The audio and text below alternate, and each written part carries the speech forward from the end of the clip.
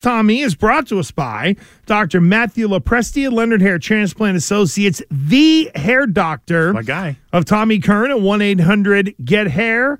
By Awaken 180 Weight Loss, become your own success story by dropping the weight holding you back. It starts with just one call to Awaken 180, and by Unified Office, where they help businesses maximize every incoming call at unifiedoffice.com. To the Harbor One hotline, our friend Tommy Curran with Gresh and Fauria. Tommy, good afternoon. Hey, what's going on, boys? Beautiful day out there. Yeah, it is, and we just read the latest. I won't interject my opinion. I was going to say rubbish, but we just read the latest from Pro Football Talk, and they're characterizing it that Bill Belichick shopped Mac Jones this offseason, then turned around and speculated some of the teams that could have been contacted. I would think that might be a nugget of info you might have some intel on, but be that as it may, what do you make of this latest report from Pro Football Talk on the shopping, quote-unquote, of Mac Jones? I'm going to pivot back and wonder why you think this is so dubious.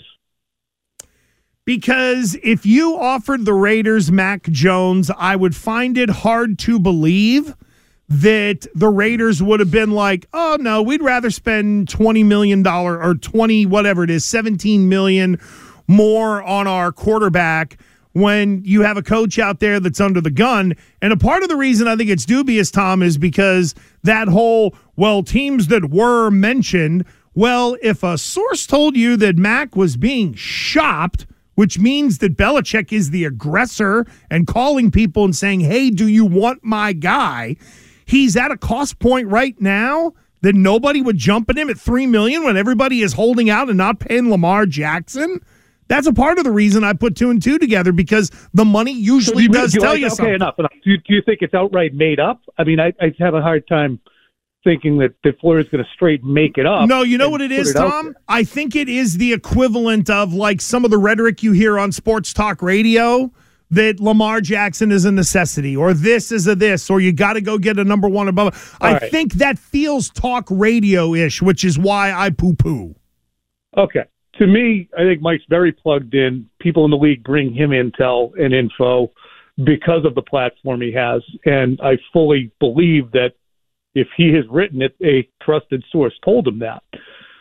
That being said, but the Raiders want to trade for a guy who Bill is trying to give away at this juncture, who has really, as a result of last season and Bill's decisions, had his value crater.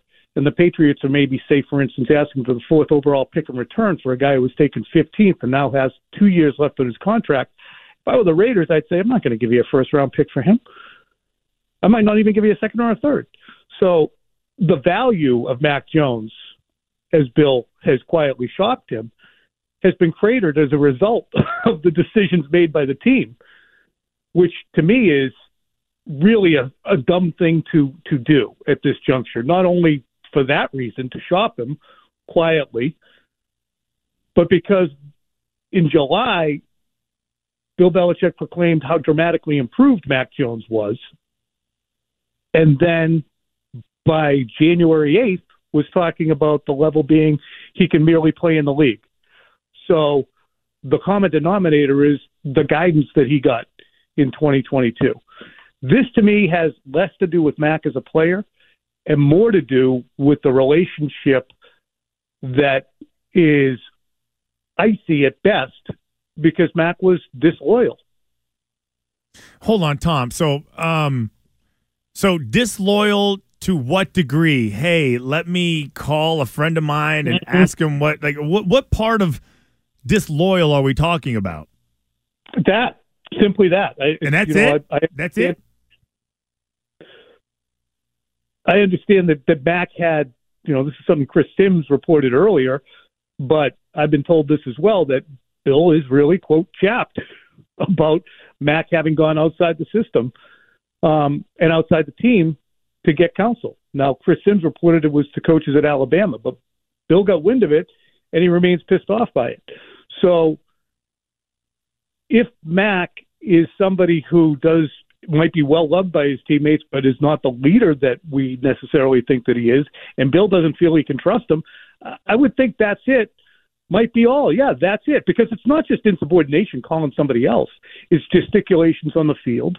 It's perhaps in meetings, not being in concert at all with Joe Judge or Matt Patricia, Judge to a greater degree.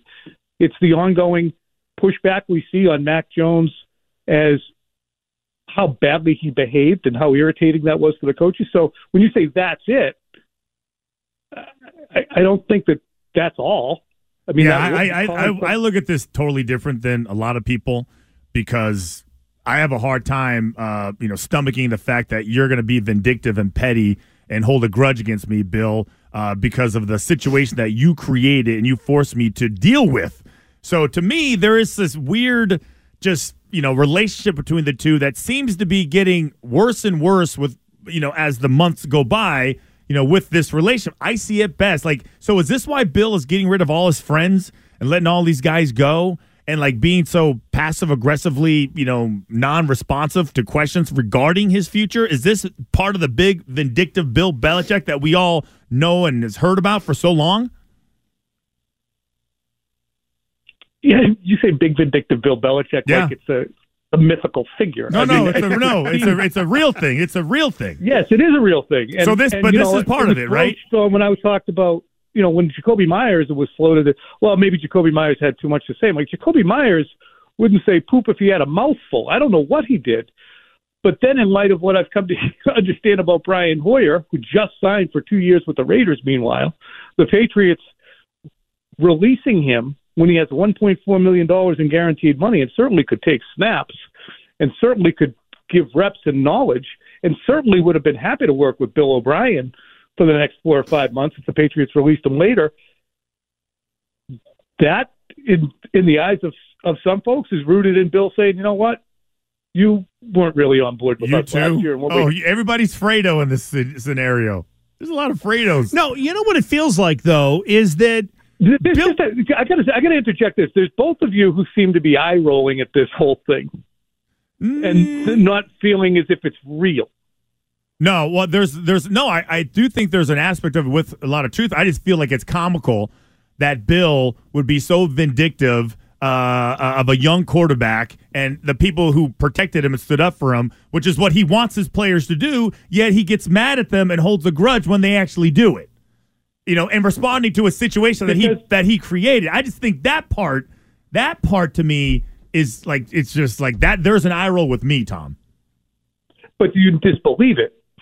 No, no. Bill's vindictive. I think you're going up. Isn't that kind of like a long, hard way to prove a point, especially with a guy like Hoyer? I heard you say this about Hoyer the other day.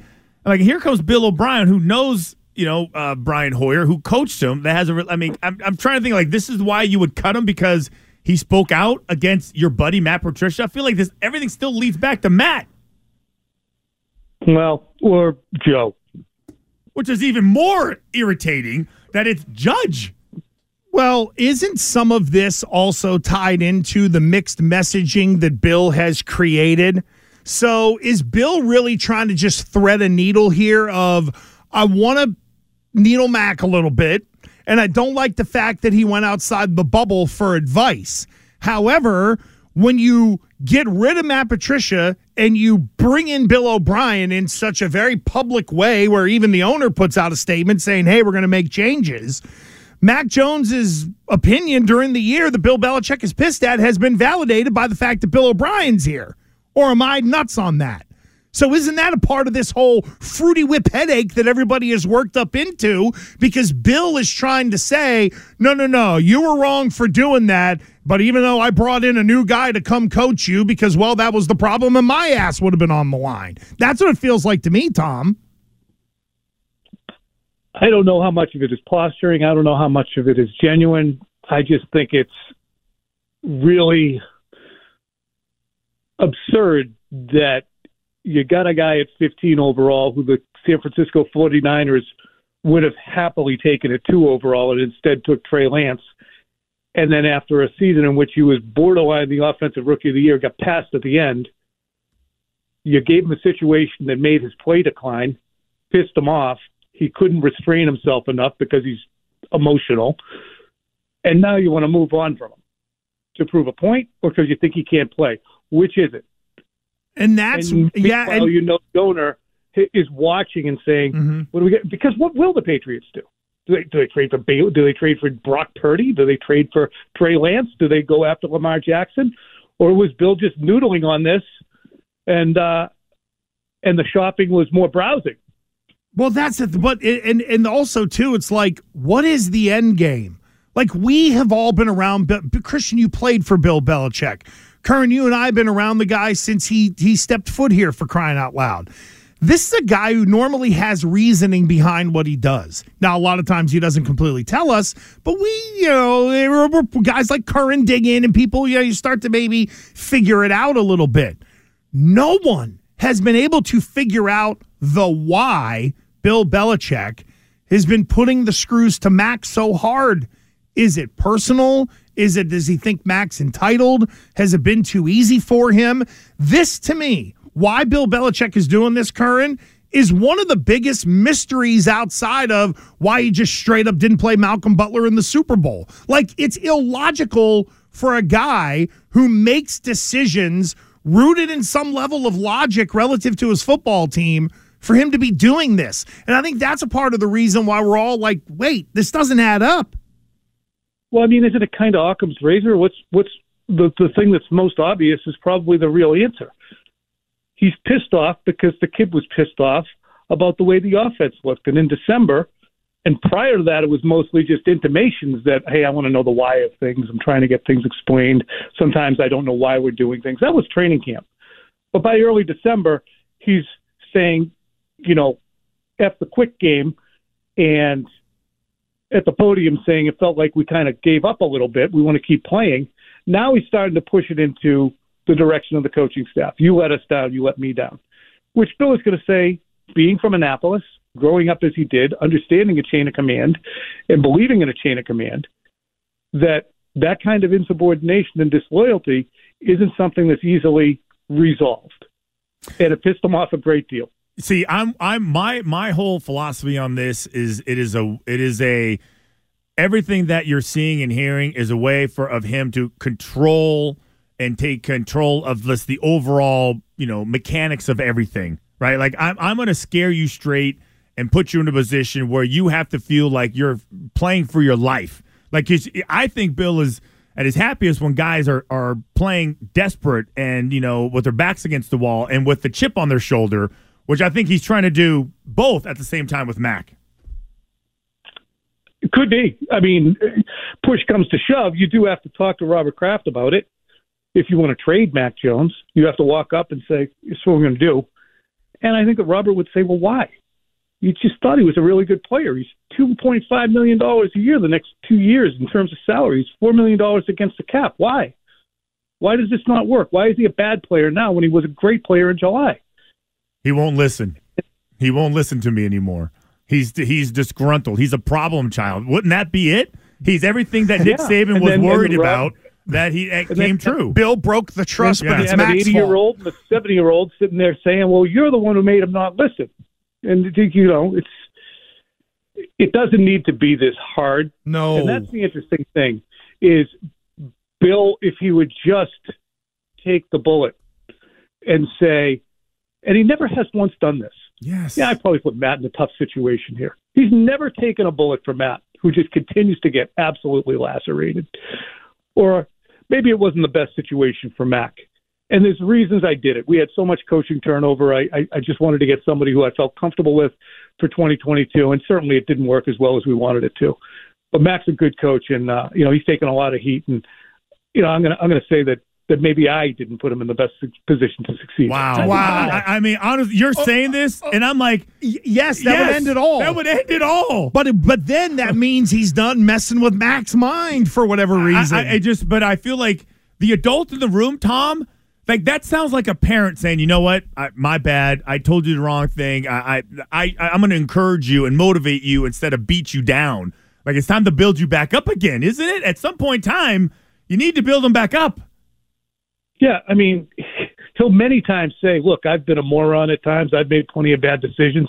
He can be self-effacing in general. But I think when we in the media or the fan base or the national media or anybody wants Bill to genuflect and take a pound of flesh from him, which is what he would perceive, he's going to push back on that. Yeah. And that's just his nature. And that's won him a lot of games and caused a lot of success and celebration around here. And at 71, is he going to change his stripes and open a vein and say, well, I really screwed this up. Sorry, everybody. Doubt it.